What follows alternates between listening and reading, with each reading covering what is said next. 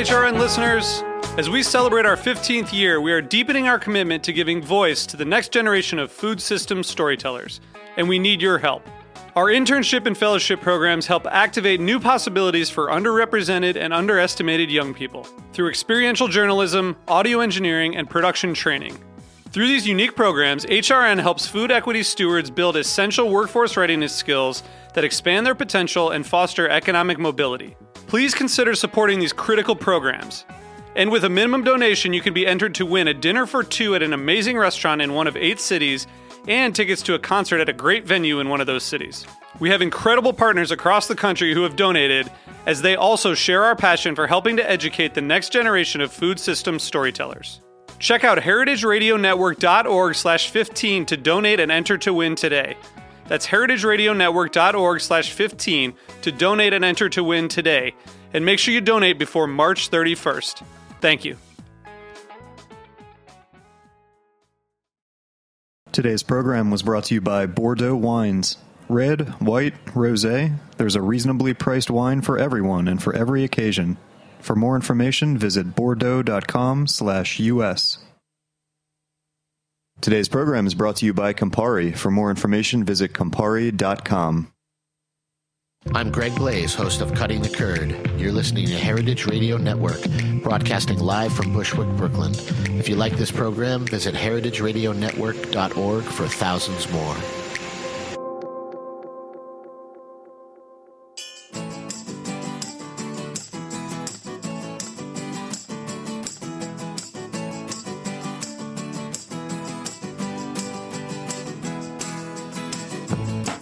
Good morning. You're listening to In the Drink on heritageradionetwork.org. I am your host, Joe Campanelli, and I am really excited about today's show. Before we get started, I want to let you guys know there are many ways to listen to In the Drink. You can listen to it on heritageradionetwork.org. You can listen to it on Stitcher, which is pretty a wonderful place to listen to podcasts, iTunes, or as I do, I just use the iTunes app on my phone. And really, we are anywhere better or not so good podcasts are being played. You can find In the Drink. So please do sign up and subscribe to In the Drink on any way that you like to listen to podcasts. All right, so I'm excited about today's show. We actually have 2 guests with us today in the studio here to celebrate the first ever Week of Orange Wine. The creator of the Week of Orange Wine, Stetson Robbins from Blue Danube Wine, and then also Dorli Muhr from the Muhr-Van Neipoort winery in Karnentum, Austria. These are some of the most beautiful, elegant wines coming out of Austria. In her other life, she also has a PR company that represents some of the greatest wines in the world, such as wines of Austria and wines of Portugal. And she makes a wine that is, I guess, considered to be maybe an orange wine because it's a white wine with extended skin maceration. But we can debate what is an orange wine and all of that here on today's show. And we can also find out really important topics of discussion, such as, is it Blaufränkisch or Blaufränkisch? All to come today. But welcome to the show, everyone. Hi. Hi, thank you, Joe. Stetson, tell us about your idea of a week of orange wine. It's something that you have been talking to me about for quite some time. It's like, Joe, let's do a week of orange wine. Let's make it happen. And I'm always like, I love the idea, but I don't have the energy to do it. But you've made it happen. Well, I certainly have not done it alone, and your interest in it originally certainly helped to encourage bringing it up to other buyers in shops and restaurants. Tara Hammond at Amphora, I have to say, was really one of the big motors for it. She kind of demanded that we do it, and I'm glad because the more that I've talked to buyers and sommeliers about it, everybody has their own take on orange wine as a category, has different ideas about how to work with it, and is increasingly adopting it into their wine programs, which I think is great because diversity in wine is a wonderful thing. Yeah, and now you hear the word orange wine, and how would you describe orange wine? It's obviously it's not a flavor, and arguably with Dorli, with your wines, it's not even the color of the wine, but maybe the method. Would you agree with that? Absolutely. I don't think, although we are focusing on orange wine as a category for WOW Week of Orange Wine, it's technically not. It's just a vinification technique that is commonly applied to red grapes, but instead applied to whites. And just because we call it orange wine doesn't mean that it's necessarily orange in color, only that the white grapes were handled like red grapes. And Dorli's been introducing hers as the green orange wine. The green orange wine, yes. And what brought this interest? Why did you start making Gruner Veltliner in this style? It seems that people think of Gruner Veltliner as being such a fresh, clean, crisp, refreshing wine, and arguably that takes some of that away from it, and it's a different idea for Gruner Veltliner. Well, I wouldn't say it's a very new idea to make an orange Gruner Veltliner, but it's the very, very old style, because this, that you harvest the grapes and you press them immediately and ferment them without the skins is relatively new. The old way of winemaking was you pick the grapes, you crush them, and later on, like 1 day, 2 days later, you press them. Why? Because all the aromas, all the history, all the story of a vineyard, of an origin of a grape is in the skins. It's not in the juice, it's in the skins. So if you press them immediately and you throw away the skins, you throw away the story of the wine. Mm-hmm. So in the old days, it was completely normal that you would leave the wine on the skins for some time, 1-2 days, whatever, and press them only then. And when we started to make white wine on the Spitzenberg, this is what we did from the first day on. At that time, the notion of orange wine didn't exist. We just made the wine the old style, and only some years later, orange wine popped up in our vocabulary of winemakers. So we did it before that, and we didn't know that we do orange wine. It was just the old style. Similar to the way the idea of organic wine didn't exist at some time because there weren't the chemicals. It was just the normal thing. Yeah, it's just a return to what is normal, maybe. Can you give us a little history lesson to when did the style go from doing a couple of days on the skin to the crisp, clean, fresh pressed style that we know today? Yeah, so it's of course it was not just one cut and then everything has changed, but it was an evolution on decades maybe, because this happened when we introduced technology into winemaking, more and more technology and more control. We wanted to have control on everything, not just in winemaking, in everything in life. We wanted to have control on everything. So we introduced stainless steel tanks, we introduced temperature control, we introduced selected yeasts, because there was the idea how the wine should taste, and then we made everything that the result is what we have imagined before in our heads. While the old-fashioned winemaking and the nowadays very modern and hip winemaking is you pick and you let the wine more or less become what it is without having too much control on it. And so this is a change that happened probably. The step towards technology happened in the 80s, more or less. And now the step back again is an evolution for the last 10 years, maybe. So it's like just going right, left, right, left, right, left. Now, I know that with your wines, you don't use selected yeast. You use just the ambient yeast. Is it easier to do that if you're actually using the skins as well? Because I imagine most of the skins exist the yeast live on the skins as well. Yeah, they live on the skins. Well, I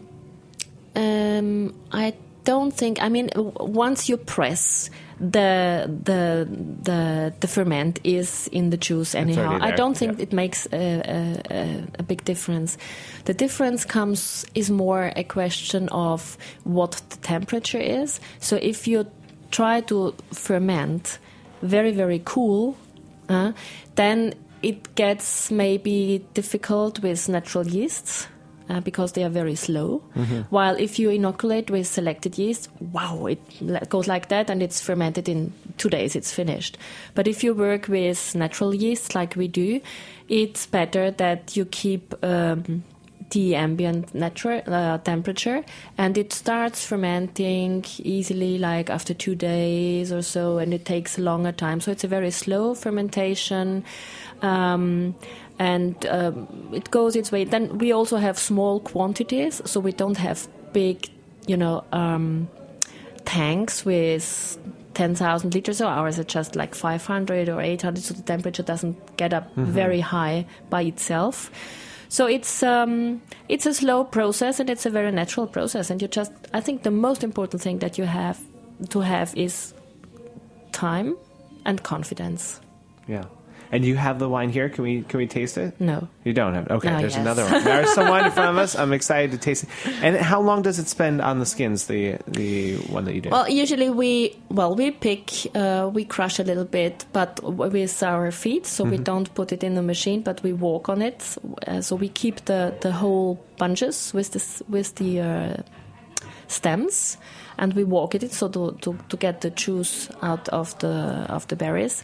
And then it takes maybe like 2 days until it starts fermenting a little, and then we keep it 2 more days to get the story extracted. So maybe 4 days before we press. And a question for you, Stetson: how do you know when it's an orange wine, right? Because there are white wines that are maybe spend a few hours on the skins, like some Riesling, just to give it some extra texture. Is it an orange wine when someone has said, just because they said it's an orange wine? Like, at what point do you decide that that's what it is? I don't know that there's a clear answer to that. Yeah. I think it's you have some producers who will macerate a small portion of fruit to produce something like a component that will give texture and density to a wine, but as to what technically an orange wine is, it's difficult to define. Mostly because it's not a category; it's just a vinification technique. And so your company, Blue Danube, has wines all along the Danube, going into Eastern Europe and Central Europe. I imagine that is these old wine styles, which sometimes still existed there that you didn't see in Western Europe so much, is part of what has spiked your interest in these wines. Yes, definitely. In the Republic of Georgia, the skin macerated white wines are held in the highest regard, and that's a different paradigm than we're familiar with in the West, and a valid one. It doesn't mean that we can, it doesn't mean that you should have, that all white varieties should be skin macerated. But I actually think that the story, it's something that should be done. You don't make an orange wine because you want to make orange wine. You make orange wine because that is an expression of the variety that gets it more of its soul, the character of the location, considers the climate of the place. Dorli, can you tell the story of how you found the Gruner Vineyard? I mean, I think that this is a perfect story of why somebody chooses to macerate. So all our vineyards are based on Spitzerberg, which is a very hot and an extremely dry place with limestone. And it's definitely the contrary of what Gruner Veltliner wants. Gruner Veltliner wants a cool place with a soil that can keep enough water. So it is, I would never think about planting Gruner Veltliner there. But when I started the project, like 14 years ago with my then husband, I was always looking for old vines on the Spitze, to get old vineyards. And one day I went into a wine bar, the only one that exists in our region, and I was there only once, then it closed. And the guy talked to me and said, "Aren't you the one that is always looking for old vineyards?" And I said, "Yes, that's me." I said, "Look, I have one."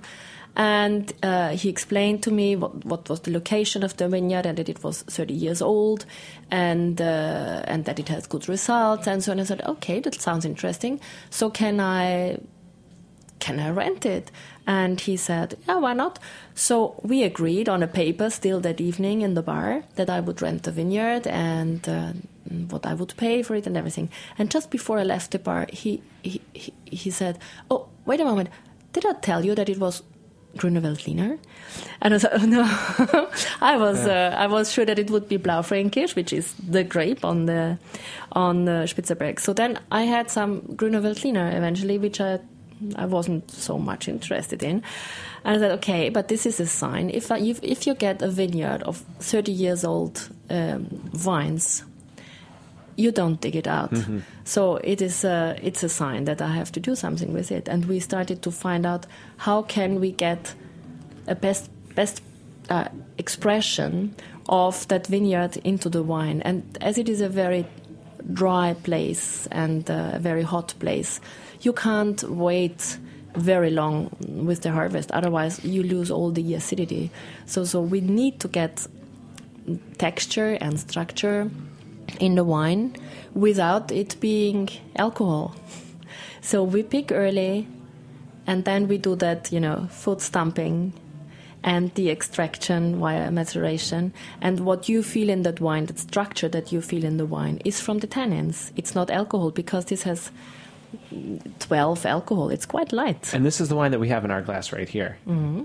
That's so exciting. And this wine is it's so good. It's so delicious. Yeah, and without... And not extreme. It's not extreme. No, but the it has texture... Yeah, I tend to gravitate towards wines with not low acidity, but I don't like to drink wines with lots and lots of acidity. And I find this so attractive because it has structure, dimension, texture.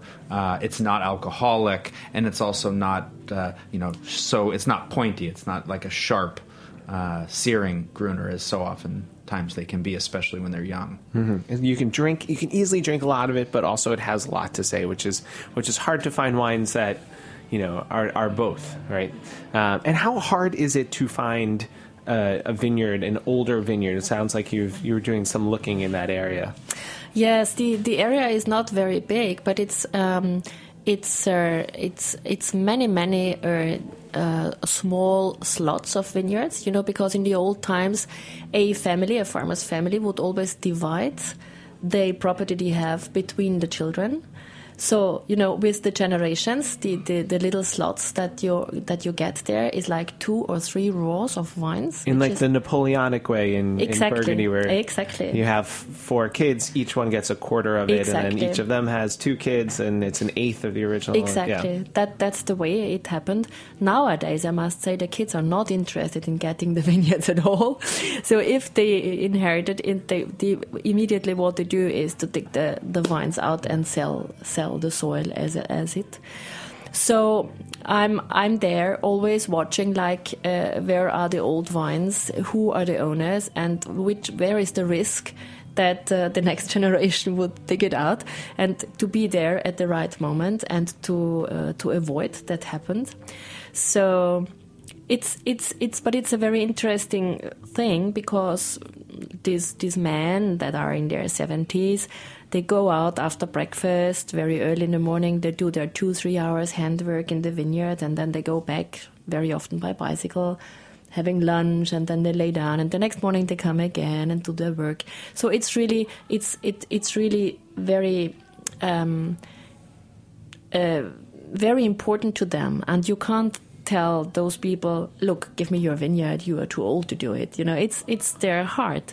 So I was thinking about how can I avoid that if one day those people don't want to do or can't do the work anymore, how can I avoid that the next generation just sticks the vineyard out? Mm-hmm. So I thought... You can't approach them because of their pride. You can't say... No, you can't. It's clear. Come on, man. Respect. You don't have that much time left. This is hard for you. Can you just sell me your vineyard? No. They have too much pride, and they wouldn't just... Yeah, okay. Yeah. And I mean, you can't see a vineyard just as a place where you grow wine and sell it. It's something, they got from their parents and from their grandparents, and they have been every day of their lives. So you can't do that. It's very connected. So I thought that the right place, or the only place where they would think about giving the vineyard away is when they are really having like aching backs or whatever. So I've asked the doctor of the village, whether I can put a poster in his waiting room. And he said, yeah, why not? So I've put a poster like, I'm searching old vineyards, and if you have one, please call me. And it worked quite well. So I got a 60 years old vineyard of Blaufränkisch. And I got a full hectare of 4 different vineyards of Grüner Veltliner, which was not really what I looked for, but I did the first harvest and it's really, really great, which are around 30 years old. So it's a privilege to get those old vineyards who have a lot of history, and it's fantastic. I'm very, very happy and proud. And so after harvested, I went to see those people and brought them some grapes, and I will bring them the wine when it's ready and say, look, this is what happened with your vineyard, and you can be happy and proud that you gave it to me, because I will honor that. And it's a very emotional thing. A vineyard is a very emotional thing. Well, on that note, we're going to take a quick break and contemplate the 60-year-old Blaufränkisch vineyard after this.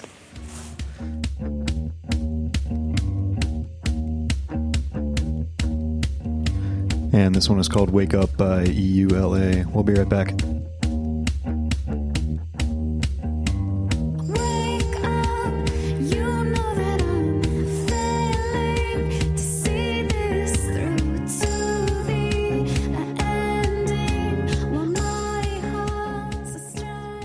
Bordeaux is one of the most reputable and well-known wine regions in the world. While many are familiar with its legendary first growths, there is so much more to discover. Bordeaux offers a dynamic and diverse range of wines, different styles, different colors, and different price points. Did you know that Bordeaux produces crisp, refreshing whites? Or that many of its outstanding reds can be opened now and don't need years aging? Or that it's really easy to find a great bottle of Bordeaux for under $20?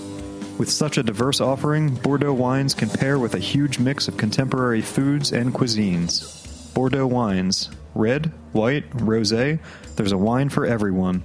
For more information, visit bordeaux.com/US.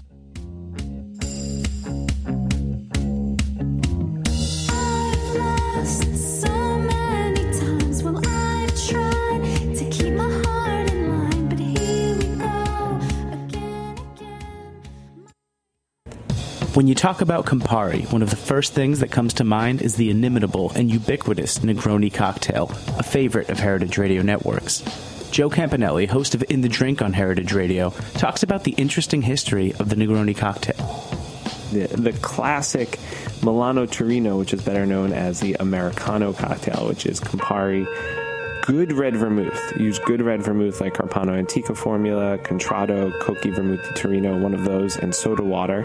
Then later on in its history was transformed into the Negroni, which substituted good gin for the soda water, something a little bit stronger. Count Negroni spent many years traveling the Midwest, the Southwest of the United States, found a penchant for strong drinks, and later went to London where he started to like his gin, brought that all back to his favorite bar in Florence and said, I'll take one of those Americano cocktails, but make it stronger, make mine with gin. And such was birthed the Negroni cocktail. And now it's really popular. I find people are asking for Negronis with agave-based spirits, mezcal or tequila Negronis, especially mezcal, a little more popular. So mezcal Negronis are really delicious. Experiment with your own Negroni recipe and enjoy it with Campari for a perfect cocktail creation. For more information, visit Campari.com. Please enjoy responsibly. All right, we're back with Stetson Robbins, Blue Danube, and Dorli Muhr of Muhr-Van Neipoort and Wine and Partners from Austria. Stetson, tell us about some of the places where we can find exciting week of orange wine events for the rest of this week, and who's in town? What are some restaurants and wine bars that are participating? Absolutely. So this is the first time that we've done it, and it came together rather organically. It is coincidental that Dorli actually produces something that's skin macerated herself. On the heels of Dorli is Becca and Nina Gotsadze from the Republic of Georgia. They'll be presenting it raw. There's actually, I think, going to be quite a few examples of orange wine at raw, so a good place to check out. And we're doing a tasting in Hudson with Fish and Game. Peripheral is the name of the tasting, so we'll be there with Gotza, and there'll be some other orange wines there. Terre du Verre and Dirty Bird, they're pouring a lineup for Thursday. Also on Thursday, consumers can go to Back Label Wine Merchants or Discovery Wines and taste orange wine for free. Oh, wow. Which is kind of That's cool. So there's actually quite a few shops that are pouring instead of, they do tastings every couple days or every week, and so they're featuring orange wine. So you might encounter them many other places too. I find some orange wine naysayers. What do you say to these people? How do you handle people who are like, I just don't like orange wines. White wines aren't supposed to be made with skin contact. It's only for red wines. Yeah, some people do have this position, and if they're really hard set to it, you can't convince them. We macerate red grapes. Why can't we macerate white grapes? If you just follow the logic, there's no reason why. I think, as Dorli pointed out earlier, this was something that was traditional prior to the Industrial Revolution and the advent of modern vinification. So it feels. I like drinking the wines myself. I tend to, and it doesn't mean. I think a lot of the naysayers criticize the wines for not being qualitatively consistent. But what category of wine is qualitatively consistent? I mean, if you take Pinot Noir or Rosé, if you take Rosé, for instance, as a category, there's more bad Rosé than good Rosé. That's a good point. I think it's ridiculous to expect that, all of the orange wines in a category which producers are largely experimenting with and learning these techniques, it should be expected that, they're not all going to be good. That makes complete sense. And although this is such an old way of making wine, for many people, they're just starting to bring back this old tradition. So I'm sure there's still a period of learning. And I find that with a lot of the good producers, each year their skin macerated whites actually get better and better, and maybe less extreme and just prettier. I think with Muhr-Van and Neipoort's an interesting example, because the wines, and we should taste through the Blaufränkisch, they're so precise and detailed and elegant. I think classic, and the white also has those qualities, macerated or not. Yeah. That white was great. So I'm going to follow your direction, and let's taste some Muhr-Van der Neipoort Blaufränkisch now. Or Blaufränkisch. Well, it's Blaufränkisch. Blaufränkisch! Mind blown. It's Blaufränkisch, actually.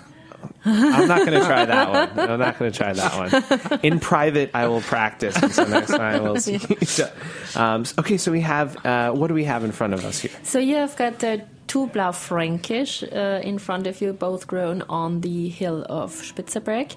But so as I told you, we have very little different slots of vineyards, and we pick them separately, we keep them separately, and before we bottle, we see how they developed, and we separate those barrels that are the finest and the longest, and put them under a label called Spitzerberg, and all the others that are very complex but maybe not as long, we call them Samt and Seide, which means velvet and silk. And it always happens that the longest and the finest barrels come from the oldest vineyards. So Spitzerberg happens to be a result of vineyards that are between 45 and 60 years old.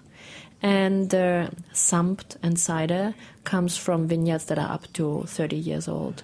And the name Samt and Seide, I think you find both textures in that wine. You have the silkiness, which is very, very dense, very fine, but very, very dense, which is from the terroir of the Spitzberg, and then the velvetiness that comes from the little bit younger vines that are rounder and softer. So you have both.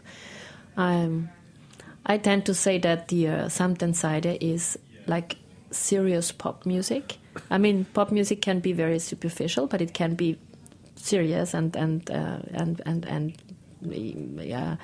exciting. And I think this is what Samtenside is. You can drink it easily, but it tells you a lot. It's very long, and Spitzberg is just the intellectual wine. I think that Roberta's is playing some serious pop music in the background right now. I really like how the Samtenside is really aromatic, very floral and perfumed. I've never had. It's interesting that you talk so much about texture because the perfume is really so complex and outgoing. Most of the wine drinkers tend to detect first the perfume and then very often stop there, or just then go on the large, on the volume of the wine. But I tend to look more on the texture, which is very often linked to the terroir, to the soil. If you think about Meursault, for example, it's just texture. And this is what I love. And I really want the wine to be dense and have a good structure and long. And I don't look for fruit, because fruit is easy. You can do it with selected yeast. You can, you can control it very much. This is just a natural expression of the fruit, but because we don't interfere. Yeah. In a way, it embodies some of the best wines have tension. Yes, exactly. Things that are opposing each other and giving it an energy, and here you have that both in the aromas, but also in the texture, and so in the older vines we have the 2011. It's extraordinary. It doesn't taste. Obviously, there's more earthy flavors, but it doesn't taste like it's an older wine, 3-year-older wine. It's so bright and vibrant and beautiful. Yeah, I think Blaufränkisch is a grape that needs time to develop. The hotter the year, the drier the year, the longer it needs. In the old times, we drank Blaufränkisch like after 10 years. It was normal, like for Nebbiolo, Barolo, etc. Really. And it's only in the times of technology that we started to drink wines young, which I think is a mistake. You can do it with other grapes, but not with Blaufränkisch. Take your time and then drink it when they are mature. Otherwise, it's just... Dave Foss from Amphora went to Austria recently, and he came back and he was like, Joe, Blaufränkisch with age. This is like, we need to tell everyone about this. He was really big on it. So this is what I'm going to do. It's my next project, economical project, let's say, is to keep the wines as long in the cellar as they are, until they really are drinkable. Oh, wow. Which is tricky because, you have to talk to the bank. But I think it's a big shame, and it's frustrating if you do everything right in the vineyard, in the cellar, even with the packaging, and then you serve the wine to a person and the person says, it's sour or whatever, because they don't understand that it's too young. And nobody can mature the wines anymore. The restaurants don't do it, the distributors don't do it, and the consumers don't have a wine cellar to do it. So if I want that my baby is showing beautifully when a person opens the bottle, I have to keep it myself until it's perfect. Wow. And you make such a small amount of wine, right? How many bottles do you produce annually? I make like 30,000 bottles 30,000 bottles. So are you going to keep everything back or release some early and then exactly. So this is I just Amazing. Kept the half of 2011 and I release it now only. So the 2012, for example, is drinkable earlier. So I released the 2012 before the 11 was finished, and so now I do it like that way. So we're actually going to have the 14 was kind of, you feel, is an earlier drinking vintage, and so the next. It'll probably be in the spring when we switch over to these wines. Right now we're selling the 12 and 13 Samtenside. Next we'll sell 11 and 14. So we'll have two vintages in parallel, same price. The intention being to offer two different expressions of Spitzerberg. Great. And if you could put your PR hat on for a moment, and here at Heritage, we're very interested in things that are made naturally and organically, like your wines certainly fall into it. When studying about wine, we always hear that Austrian wines are some of the cleanest and most organic in the world. Is that true? Is that still the case? Is there really a push for organic viticulture throughout Austria?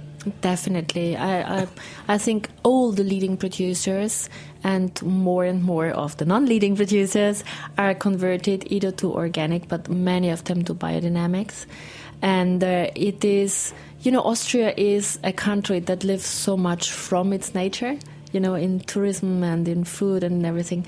So it is a very clear and logic movement to organics and to a very sustainable viticulture. It's not very easy all the time because we have quite an amount of rainfall in Austria.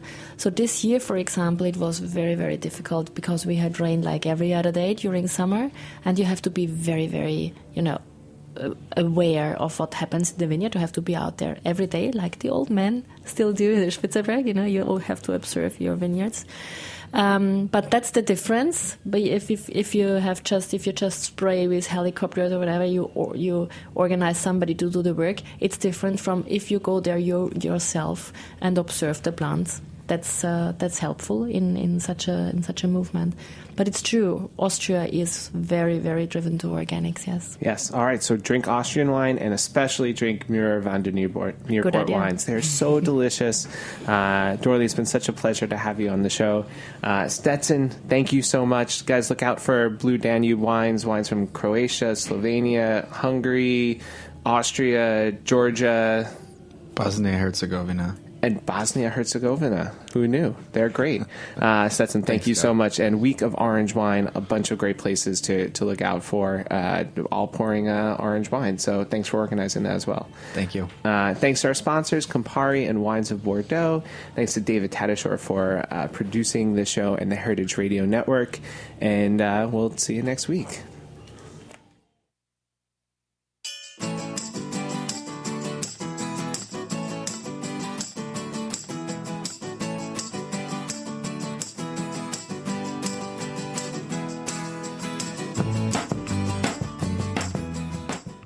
Thanks for listening to Heritage Radio Network, food radio supported by you.